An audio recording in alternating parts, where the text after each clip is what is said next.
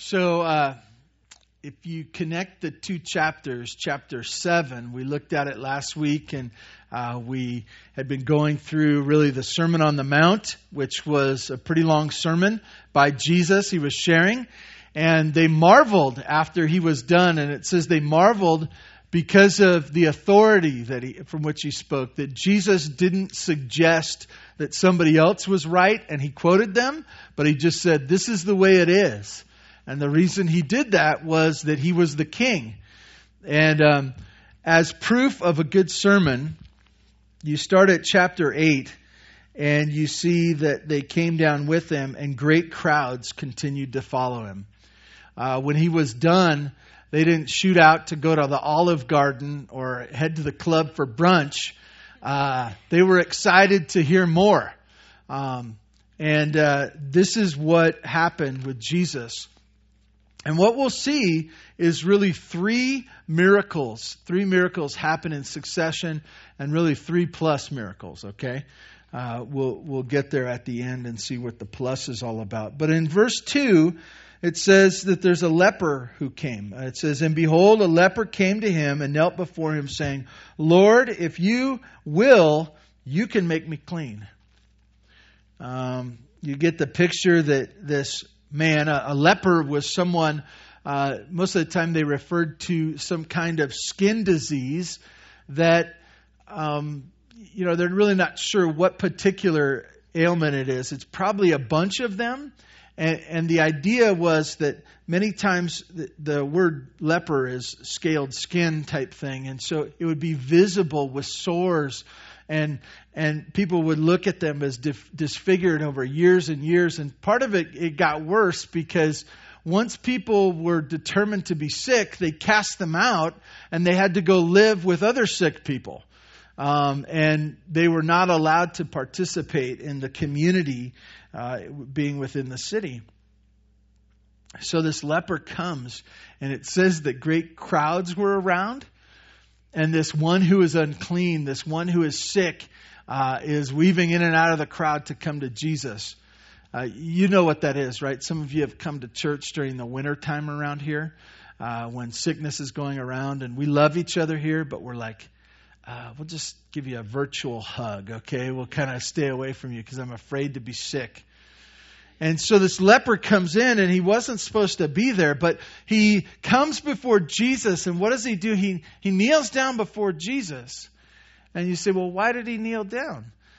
Remember back to who Jesus is. We've looked at this in the book of Matthew over and over again. He's the king. He's the king. And he wouldn't have looked like a king, but the leper understood that this was not a man that he was equal to. This was a man that he bowed before. And so he bows down before him and says, would you heal me? I need you to heal me. As we look at this, we realize that many times physical ailments can go on for a very long time. And most of us are okay if we get sick for a day, right? But what if that day carries on to a week? What if that week carries on to a month? And some for years struggle with ailments. The picture here is this. This leper comes before Jesus and he's asking for relief. He's asking, can you get rid of that which ails me? And this is what it says in verse 3. It says, and Jesus stretched out his hand and touched him, saying, I will be clean. He responds that I will do what you want me to do, and now you be clean. And then what does it say? And immediately his leprosy was cleansed. You can picture this scene where everyone's kind of crowding in. They'd heard Jesus preach, and they are following him. They're continued to be after him. This leper comes, and everyone goes, ew, that guy, look at him. They're all gasping as he comes before Jesus. He kneels down and they have this conversation. And then Jesus reaches out his hand. They're like, don't touch him. You're going to get sick. Instead, he touches him and he gets well. And he does it immediately. There's an emphasis there. As a writer of Matthew, as an eyewitness, he says, immediately it happened. It's interesting. even today, we have people who claim to be healers of sorts, that they can heal and they do healings and various, powers and whatever else. Jesus sets apart his miracles as something truly miraculous in that they are sick, they are visibly sick, and then they are visibly well. In fact, as we go on in this passage, we see, so he's clean and he's clean immediately. And then Jesus says this to him in verse 4. And Jesus said to him, see that you say nothing to anyone, but go show yourself to the priest and offer the gift of Moses commanded you for proof to them. So he was known to be sick. He was visibly sick. And then he's visibly healed. And Jesus says, don't say anything, but go to the priest. And even that's kind of interesting because one of the things, really one of the main things that Jesus was sharing in the Sermon on the Mount was that I'm different. The religious leaders that you've been following, they are into themselves. They're into a form of religion that has no power, no life. It's a bunch of rules that won't help you a bit. And so he says, go to the priest and show him yourself. Be inspected by him. And the priest in this culture was the one who said you can go from being part of the sick group and part of the well group. And so he goes before the priest. He offers sacrifice. And the priest undoubtedly was working this through. Like, how did you get... I remember you were cast out. There was a reason. I remember how did you get... Jesus. He's the reason that this man was well. And so Jesus sends him to the priest so that he can be confirmed that he is well. That's the first miracle, the cleansing of the leper. Down in verse 5, you see the second miracle. When he had entered Capernaum, he had traveled. A centurion came forward to him, appealing to him. He said, Lord, my servant is lying paralyzed at home, suffering terribly. You get the picture that this man could not walk. He had been paralyzed. And you don't know if the suffering was the mere fact that he couldn't walk, but it seems as though like it was more than that he was sick and paralyzed. And he was off to the side, and he couldn't. He was, and it's interesting to me that a centurion who would have been like a captain over, some have suggested to me that it's 100. It was probably around 100, but it could have been as little as 30 or over 100 that he was in charge of. And he has his servant, and he realizes, and he has compassion for his servant, and he says, he comes to the Lord. It's interesting, too, that the centurion sought out Jesus. And he didn't seek out Jesus for himself. He sought out Jesus for this man, his servant. He compassionately came. And as he came, he said to Jesus, I'm concerned. I'm concerned about my servant.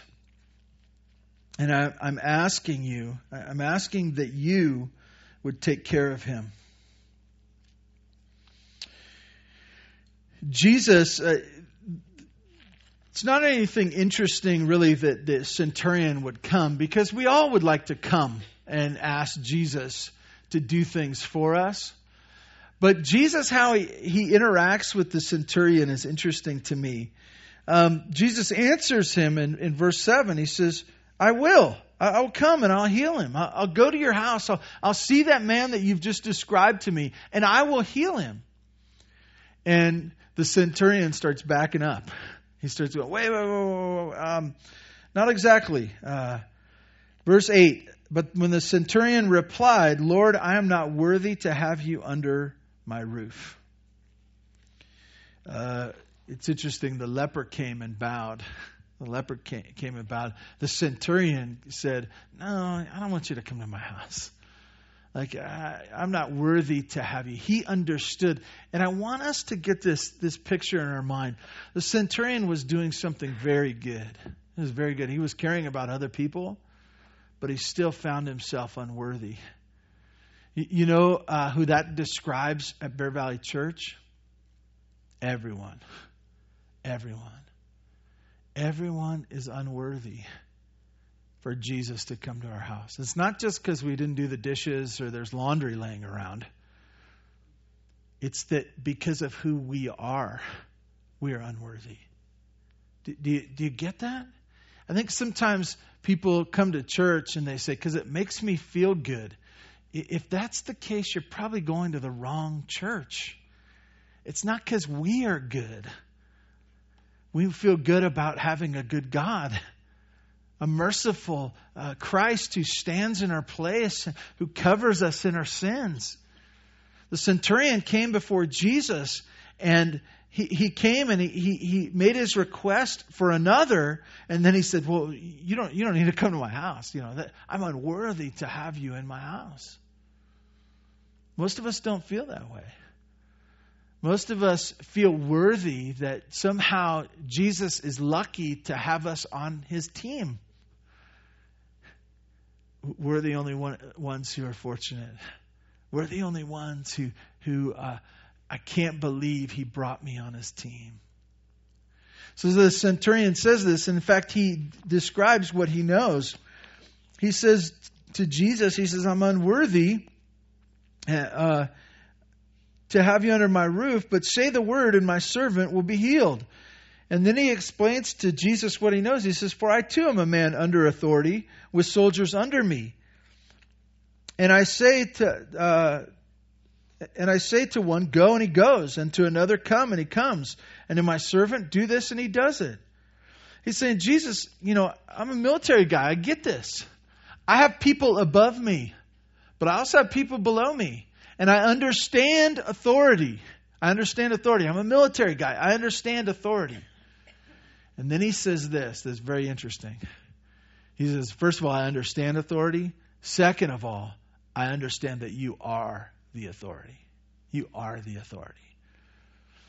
I want to tie this in. We talked about this the last couple of weeks. One of the themes of the book of Matthew is authority. Who should listen when Jesus speaks? And they marveled at the way Jesus preached because he just said it like it was. He didn't say, "Let me explain to you why I tell you to do this." He said, "Here it is. But I tell you." He didn't quote some other rabbi or Moses, or he didn't get his authority from someone else. He got his authority from himself. You know why? Because he's the king. Because he's the king. And I want to point this out. I've talked about this in the last few weeks. It really doesn't matter to Jesus. Careful the way I say this. I want to explain myself. But your response doesn't change Jesus. Okay? Sometimes we sit with our arms folded and we say, I can't believe in a Jesus that does this. That's fine. That's fine. You're entitled to your opinion. And you can even base your whole life on it. I would even say more than that. You can base your whole eternity on that. But that does not change the fact that Jesus is king over you. Over you. And as we consider this morning, the centurion, he says, I get it. The reason I'm coming to you, Jesus, is because I understand authority, and I understand that you could just say it and it would be done. Because you're the king. You're the one who is the authority. As Jesus did this, you get this beautiful thing that Jesus acknowledges something right away. Verse 10, when Jesus heard this, he marveled and said to those who follow, he said, "Listen, look at this guy right here. Truly I say to you that nowhere in Israel have I found such faith." As you think about that, that must have been startling to them. They were probably primarily Jewish people. And they were saying, we're good followers of God. We know Him. We're special. And He says, I haven't found in all your people faith like this centurion. And they would have gone, maybe we're getting something wrong here. What's going on? In fact, he goes on to say something interesting. He says, he talks about the east and the west and how they will come and they will sit at the table of Abraham, Isaac, and Jacob in the kingdom of heaven. And what he's saying there is this: they will be in heaven. They will be with me. They will be with these great Old Testament saints. There will be people that are non-Jews from the east and the west. These are Gentiles. They will be there on that day. And that must have opened their eyes even wider. And then he says something. He says, while the sons of the kingdom, meaning people, he's referring to those non-believing Jews, those ones who will hold to their own goodness and not the followers of Christ, will be thrown into outer darkness, into the place where there's weeping and gnashing of teeth. Wow. Must have blown their mind. That there will be some who are part of God's family that will not be with Him for eternity. And then there will be others who are outside, Gentiles, that follow after Christ and would trust in Him. We celebrate this today through water baptism. We gather together as a church, knowing that we gather only in the name of Jesus. And so Jesus shared this, and then this happens. We look down at verse 13, and it says, and to the centurion, Jesus says, "Go, let it be done for you as you have believed." And then it says this, and then the servant was healed at that very moment. I want to point out something. I think I alluded to it earlier, that Jesus' miracles are different. They're different. Jesus got this guy, this leper in front of him that has obvious sores, and immediately they're healed. And now he's not even in the presence of the man. And at the same time he says, "It's done. It's done." And you look at that and you go, "Now that's a miracle." It is a miracle. And so be careful when we equate what we see as a miracle as what Jesus did as a miracle. It's the work of God. And so as we look at this, we see that Jesus heals this man who's paralyzed on the appeal of the centurion. Now we get to the third section. The third section we're looking at here. And we look at, if you look down at verse 14, it says this: "And when Jesus entered Peter's house, he saw his mother-in-law lying sick with a fever." It's here where I want to tell some really good mother-in-law jokes, but I will pass because I know I'm in the midst of mother-in-laws, and some of you will be mother-in-laws one day, and others of you will have mother-in-laws someday.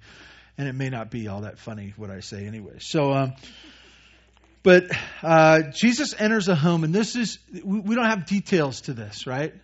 We have very little, but we know this. Verse 14, Jesus entered Peter's house. He saw his mother-in-law lying sick with a fever. He touched her hand, and the fever left her. She rose and began to serve him. What's the story is devoid of, in my mind, is her own faith. Why didn't she cry out to him? Why didn't she say, "I believe that you can do this"? It gives the impression that Jesus walked into the house, he identified her as sick, or he knew that she was sick. Boom, she's well. She's up and at him. Once again, there's not this time lapse where Jesus says, "I touched you, I prayed for you."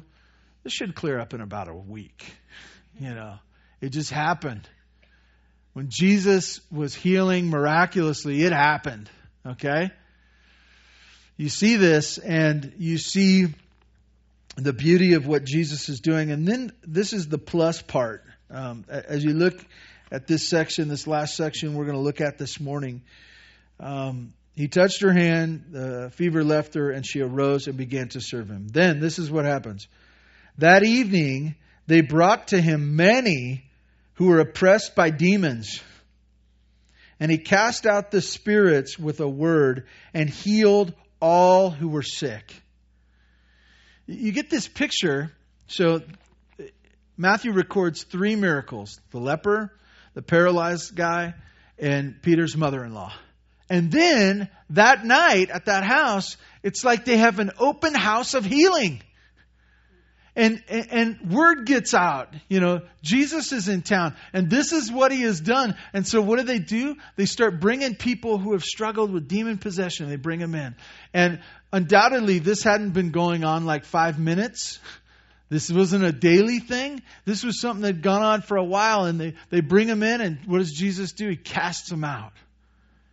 He casts out the spirits, and you go, how did he do that? What was that all about? I don't know. It doesn't say. But I know this, that we have things that are going on that we don't know about. That there are angelic beings that are not good ones. They're called demons. And they're against us. They're against people. If you weren't there, you missed it. Rob shared with us yesterday at the men's breakfast. Some of you weren't even invited to come to the men's breakfast because you were women. There's things going on in this world that we can't see, and that makes us uncomfortable. And it makes me uncomfortable, I'll tell you. But what it says is this, that at this open house of healing that Jesus had, that people came and that he took care of them, removed them. It doesn't say how or what happened afterwards. It just says that he did that. And then it says something interesting to me. I don't know if you caught it when I read it, but it says this, and he healed all who were sick. All of them. Can you imagine that? Can you imagine that? So he's in this town, he's at this house, and Peter's mother-in-law's sick, and he heals her in an instant, and then they open her, and he just heals everyone that comes in. I can't even picture what that would look like. If that happened in Tehachapi, everyone who is sick in Tehachapi, if they would come to one of our homes, and can you imagine what that would be like? The reason it stands out that you go to the doctor, you go to a general practitioner, and he goes there and he'll see that you're sicker than he can handle, and he goes, I really don't deal with this. So what does he do? Let me refer you to a specialist. And so you go to the specialist. And you're really nobody in this world unless you have 2 or 3 specialists, right? And so you go to the specialist and you say, I'm struggling with, my hearing or my eyesight or my feet. And they say, oh, great. So this is what you need to do. This is what I think it is. And they say, here's some pills. Here's some pills. Come give me a call in a couple of weeks. And in a couple of weeks it doesn't go away, and so you go back, and what do? Oh yeah, that totally didn't work. So let's do another set of pills, and we'll try that.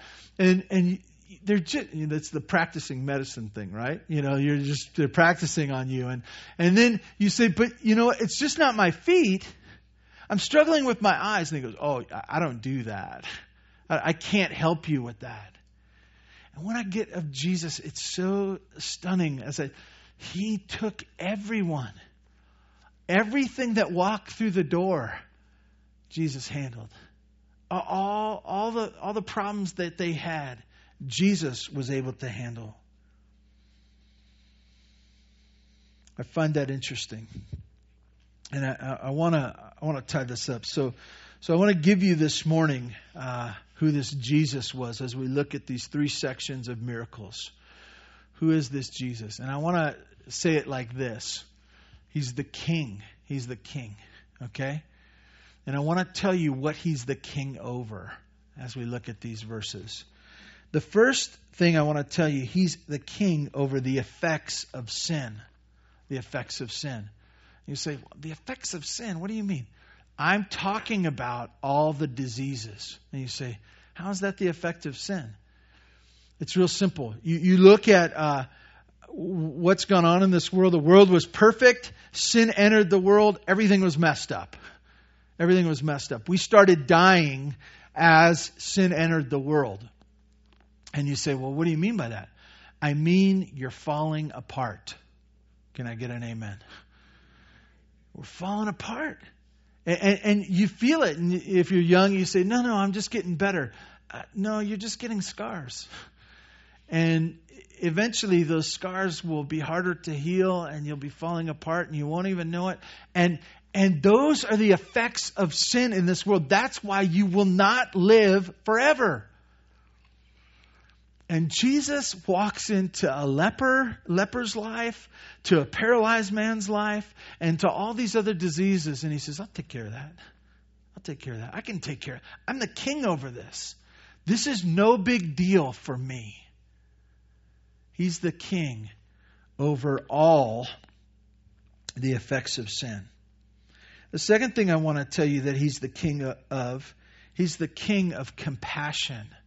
He's the king of compassion. And the reason I say compassion is because that's what he's shown these people. You know what it is to be struggling, right? And Jesus enters these situations as leper. We don't know how many days or how long and how desperate he was, but we assume all those things. And Jesus in compassion says, I will release you from that. The same, he even does it for a friend. He shows compassion. I use the word compassion because Jesus healing, I want to be careful with this. Have you ever thought about the leper? What happened to the rest of his life? What happened to him? And you say, well, he was healed. He was healed. Where is he now? He died. He died. It wasn't bad.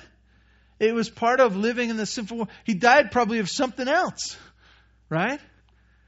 And that's what happened. It's an act of compassion when we get well. And Jesus showed compassion. He extended that. He's the king of compassion. And this is good. You know what most kings are like? They're the king of themselves, right? It's all about me. It's all about me. And you are my subject. And so your life is to help me with my life. And if your life doesn't help my life, you're out. I don't need you anymore. That's what most kings are like. Jesus is a king of compassion. He cares. The third thing I want to tell you about Jesus being our king, he's the king over all that ails us. All that ails us.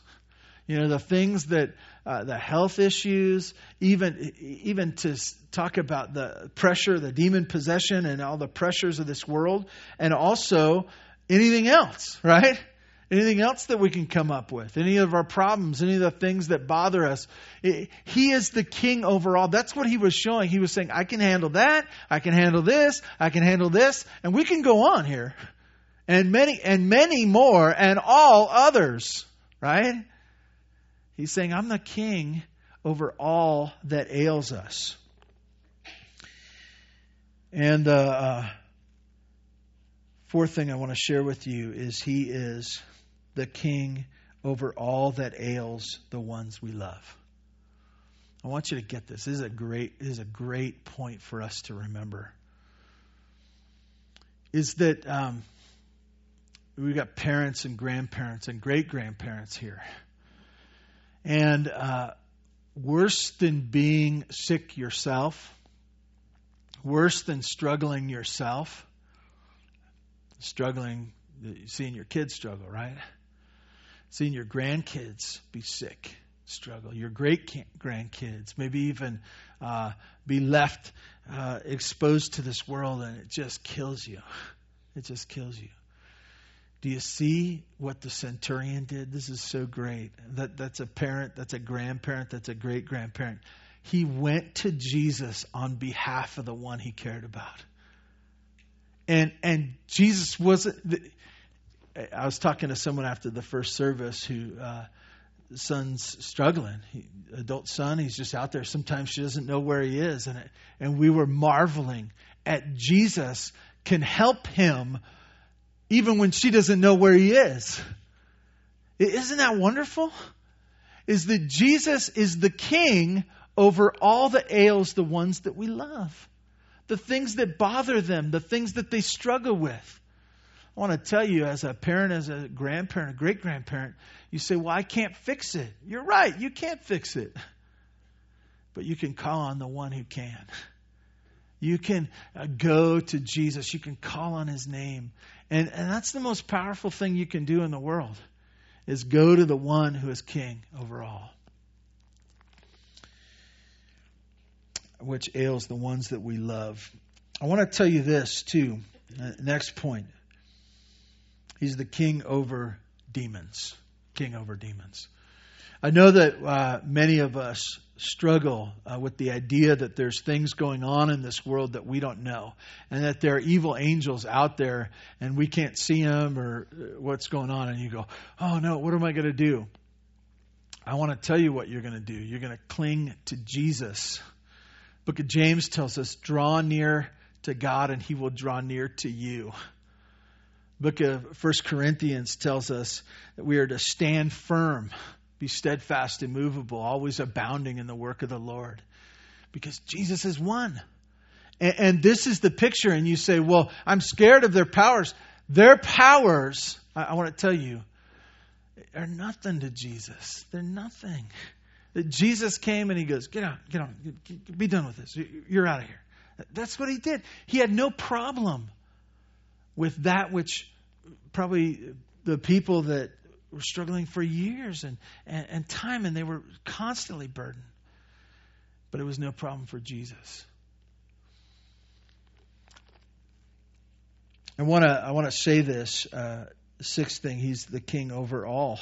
The king over all. I love that last part where it talks about, I already mentioned it, that many came and that all were healed. And this picture that Jesus, there was nothing he couldn't do.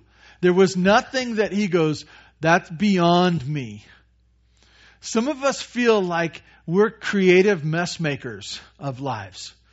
That we say, we can mess up our lives and there's no hope for us. That Jesus can, I don't have any place in the family of God because I'm so messed up and I've done all these things. It was nothing to Jesus because he was king over all. Last point I have for you this morning. I skipped over it because I find it so important for us. It's the last verse, verse 17. Look down at it. This last verse says this. This was to fulfill what was spoken by the prophet Isaiah. He took our illnesses and bore our diseases. He took our illnesses and bore our diseases. And you say, yeah, we already went over that. The leper, the leper, the centurion's servant, and Peter's mother-in-law, and all those other people. We got it. He took on those illnesses. He bore with our sicknesses. He took care of that. And I said, you know what? That is a quote from Isaiah. Quote from Isaiah. And you say, yeah, I got it. It said that right in there. There's nothing profound about that. That was speaking of the Messiah that was to come. And I want to tell you what these miracles were. They were real miracles. And they pointed to him being the king. And they pointed to a time where he would not just heal them. Boom, you're well. But it pointed to a time where he would bear it for them. That he would take it on their behalf. That he would do it for them. And you say, well, what is that? That is when Jesus went to the cross. And what gets me so excited is this, and I mentioned this before, all those people died. All those people died. We're going to get sick. We're going to go through hard times. We might get well. We might die from that sickness. But Jesus came as the king, the one that would bear all the things that we bear. And he would heal us of all the things that dog our feet. What that is, that's the cross. Jesus Christ, what he did, bearing our sins, his blood spilled on our behalf, him taking that for us. And that's the king that Jesus is. He's the one that bears our personal sins, that we would be with him forever. I want to tell you, you need a king like that. Each and every one of us here needs a king like that. You don't have to accept him as king. He doesn't have to be your king. But I want to tell you, you need him. You need him. Let me pray for us. God, thank you for this morning, blessing of seeing your life in action, being able to sing your praises, being able to reflect on your Son Jesus, the King. And God, I pray that right now, as you work in our midst, that you would draw people to yourself, that we would humbly come, kneeling, that we would say, Jesus, I can't even have you in my home. And God, I'm thankful that you loved us so much that Jesus came, that he would cleanse us of our sins, that we might be able to be in relationship with you forever. God, thank you for this time. We praise you for it in Jesus' name. Amen. Thank you so much for being here today. You are dismissed.